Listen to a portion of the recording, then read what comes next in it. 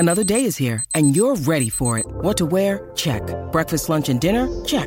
Planning for what's next and how to save for it? That's where Bank of America can help. For your financial to-dos, Bank of America has experts ready to help get you closer to your goals. Get started at one of our local financial centers or 24/7 in our mobile banking app. Find a location near you at bankofamerica.com/talktous. What would you like the power to do? Mobile banking requires downloading the app and is only available for select devices. Message and data rates may apply. Bank of America N.A., member FDIC. When you need mealtime inspiration, it's worth shopping Kroger, where you'll find over 30,000 mouth-watering choices that excite your inner foodie. And no matter what tasty choice you make, you'll enjoy our everyday low prices, plus extra ways to save, like digital coupons worth over $600 each week. You can also save up to $1 off per gallon at the pump with fuel points. More savings and more inspiring flavors make shopping Kroger worth it every time. Kroger, fresh for everyone. Fuel restrictions apply. To get something you never had, you have to do something you never did.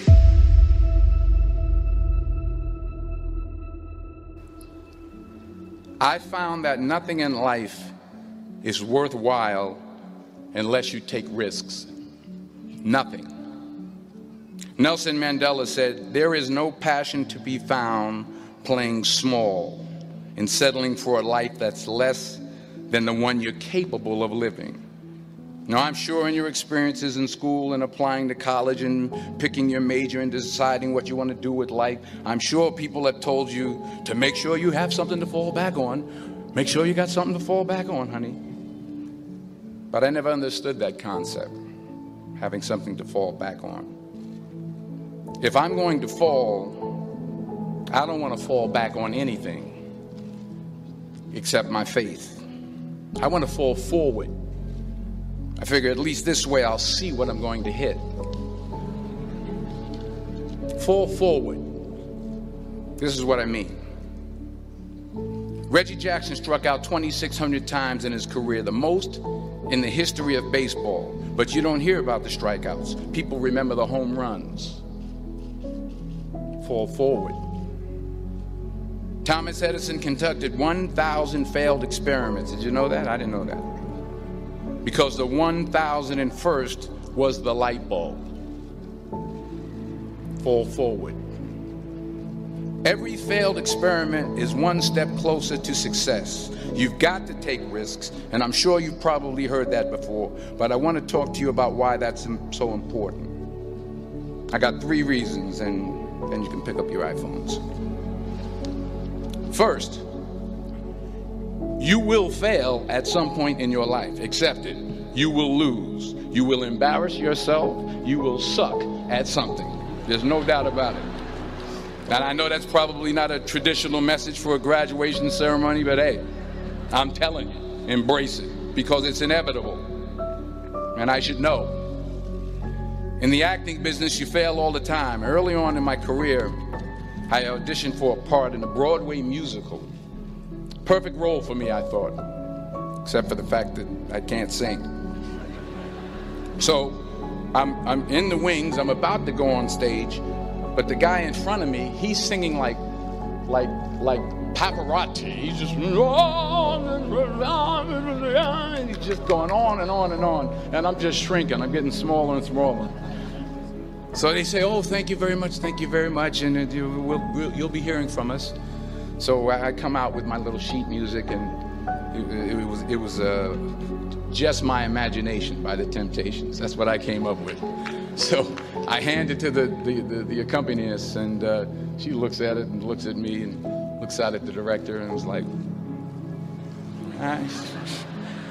So I start, I'm going to sing. I'm like, it's just my imagination once again, and then coming away with me. And I'm not saying anything, so I'm thinking I'm getting better. So I just start getting into it. Running. This, thank you very much, Mr. Washington. Thank you. So I assumed I didn't get the job. But the next part of the audition, he called me back. The next part of the audition is the acting part of the audition. So I'm like, hey, okay, maybe I can't sing, but I know I can act. So they pair me with this guy, and again, I didn't know about musical theater. in musical theater is big, so they can reach everyone all the way in the back of the stadium. And I'm more from a realistic, naturalistic kind of acting where you actually talk to the person next to you. So I don't know what my line was. My line was, well, hand me the cup. And his line was, well, I will hand you the cup, my dear. The cup will be there to be handed to you. I said, oh, okay. Well, should I give you the cup back? Oh, yes, you should give it back to me because you know that is my cup and it should be given back to me. I didn't get the job. But here's the thing. I didn't quit. I didn't fall back. I walked out of there to prepare for the next audition, and the next audition, and the next audition. I prayed. I prayed. And I prayed. But I continued to fail, and fail, and fail. But it didn't matter, because you know what? There's an old saying, you hang around the barbershop long enough, sooner or later you're going to get a haircut. So you will catch a break, and I did catch a break. Last year, I did a play called Fences on Broadway. Someone talked about it. Won the Tony Award. And I didn't have to sing, by the way. But here's the kicker. It was at the Court Theater. It was at the same theater that I failed that first audition 30 years prior. The point is, every graduate here today has the training and the talent to succeed. But do you have the guts to fail? Here's my second point about failure. If you don't fail, you're not even trying. I'll say it again. If you don't fail, you're not even trying. My wife told me this great expression. To get something you never had, you have to do something you never did. Les Brown's a motivational speaker. He made an analogy about this. He says, imagine you're on your deathbed, and standing around your deathbed are the ghosts representing your unfulfilled potential. The ghost of the ideas you never acted on. The ghost of the talents you didn't use. And they're standing around your bed, angry, disappointed, and upset. They say, we came to you because you could have brought us to life, they say. And now we have to go to the grave together. So I ask you today, how many ghosts are going to be around your bed when your time comes? So you got to get out there. You got to give it everything you got, whether it's your time, your talent, your prayers, or your treasures. Because remember this, you will never see a U-Haul behind a hearse. I'll say it again. You will never see a U-Haul behind a hearse. You can't take it with you. The Egyptians tried it, and all they got was robbed. So the question is, what are you going to do with what you have? I'm not talking about how much you have. Some of you are business majors. Some of you are theologians, nurses, sociologists. Some of you have money. Some of you have patience. Some of you have kindness. Some of you have love. Some of you have the gift of long suffering. Whatever it is, whatever your gift is, what are you going to do with what you have? All right, now here's my last point about failure.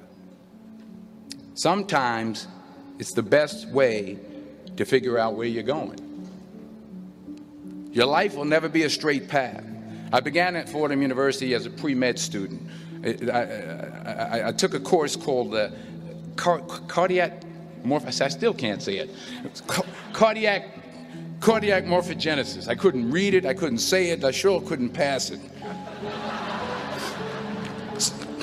So then I decided to go into pre-law, then journalism. And with no academic focus, my grades took off in their own direction.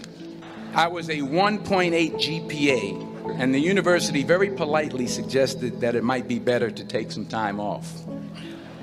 I was 20 years old. I was at my lowest point. And then one day, and I remember the exact day, March 27th, 1975, I was helping my mother in her beauty shop. My mother owned a beauty shop up in Mount Vernon. And there was this older woman who was considered one of the elders in the town. And I didn't know her personally, but I was looking in the mirror. And every time I looked at the mirror, I could see her behind me, and she was staring at me. She just kept looking at me. Every time I looked at her, she kept giving me these strange looks. So she finally took the dryer off her head and she said something I'll never forget. First of all, she said, "Somebody give me a piece of paper. Give me a piece of paper." She said, "Young boy, I have a prophecy, a spiritual prophecy." She said, "You are going to travel the world and speak to millions of people." Now, mind you, I'm 20 years old. I'm flunked out of school. In fact, like a wise ass, I'm thinking to myself, maybe she's got something in that crystal ball about me getting back into school next fall. But maybe she was on to something, because later that summer, while working as a counselor at a YMCA camp in Connecticut, we put on a talent show for the campers. And after the show, another counselor came up to me and asked, "Have you ever thought about acting? You're good at that." So when I got back to Fordham that fall, I got in and I changed my major once again for the last time. And in the years that followed, just as that woman prophesied, I have traveled the world and I have spoken to millions of people through my movies. Millions who up till this day couldn't see me, who up till this day I couldn't see while I was talking to them, and they couldn't see me. They could only see the movie. They couldn't see the real me. But I see you today, and I'm encouraged by what I see. And I'm strengthened by what I see. And I love what I see. Many years ago, I did this movie called Philadelphia. We filmed some of the scenes right here on campus. Philadelphia came out in 1993. Most of you were probably still in diapers. Some of the professors, too. But that cracked me up. But it was a good movie. Rent it on, Netflix. It's a good movie. Rent it. I get 23 cents every time you rent it, please. Rent it. True. Parents up there, rent it. Netflix, please. Tell your friends, too. It's about a man played by Tom Hanks who's fired from his law firm because he has AIDS. He wants to sue the firm, but no one's willing to represent him until a homophobic ambulance chaser lawyer, played by yours truly, takes on the case. In a way, if you watch the movie, you'll see everything I'm talking about today. You'll see what I mean about taking risk or being willing to fail. Because taking risk is not just about going for a job. It's also about knowing what you know and what you don't know. It's about being open to people and to ideas. In the course of the film, the character I play begins to take small steps, small risks. He very, very, very slowly begins to overcome his fears. And I feel ultimately his heart becomes flooded with love. And I can't think of a better message as we send you off today. To not only take risks, but to be open to life, to accept new views, and to be open to new opinions, to be willing to speak at a commencement at one of the best universities in the country, even though you're scared stiff. While it may be frightening, it will also be rewarding. Because the chances you take, the people you meet, the people you love, the faith that you have, that's what's going to define you. Never be discouraged. Never hold back. Give everything you got. And when you fall throughout life, remember this: fall forward.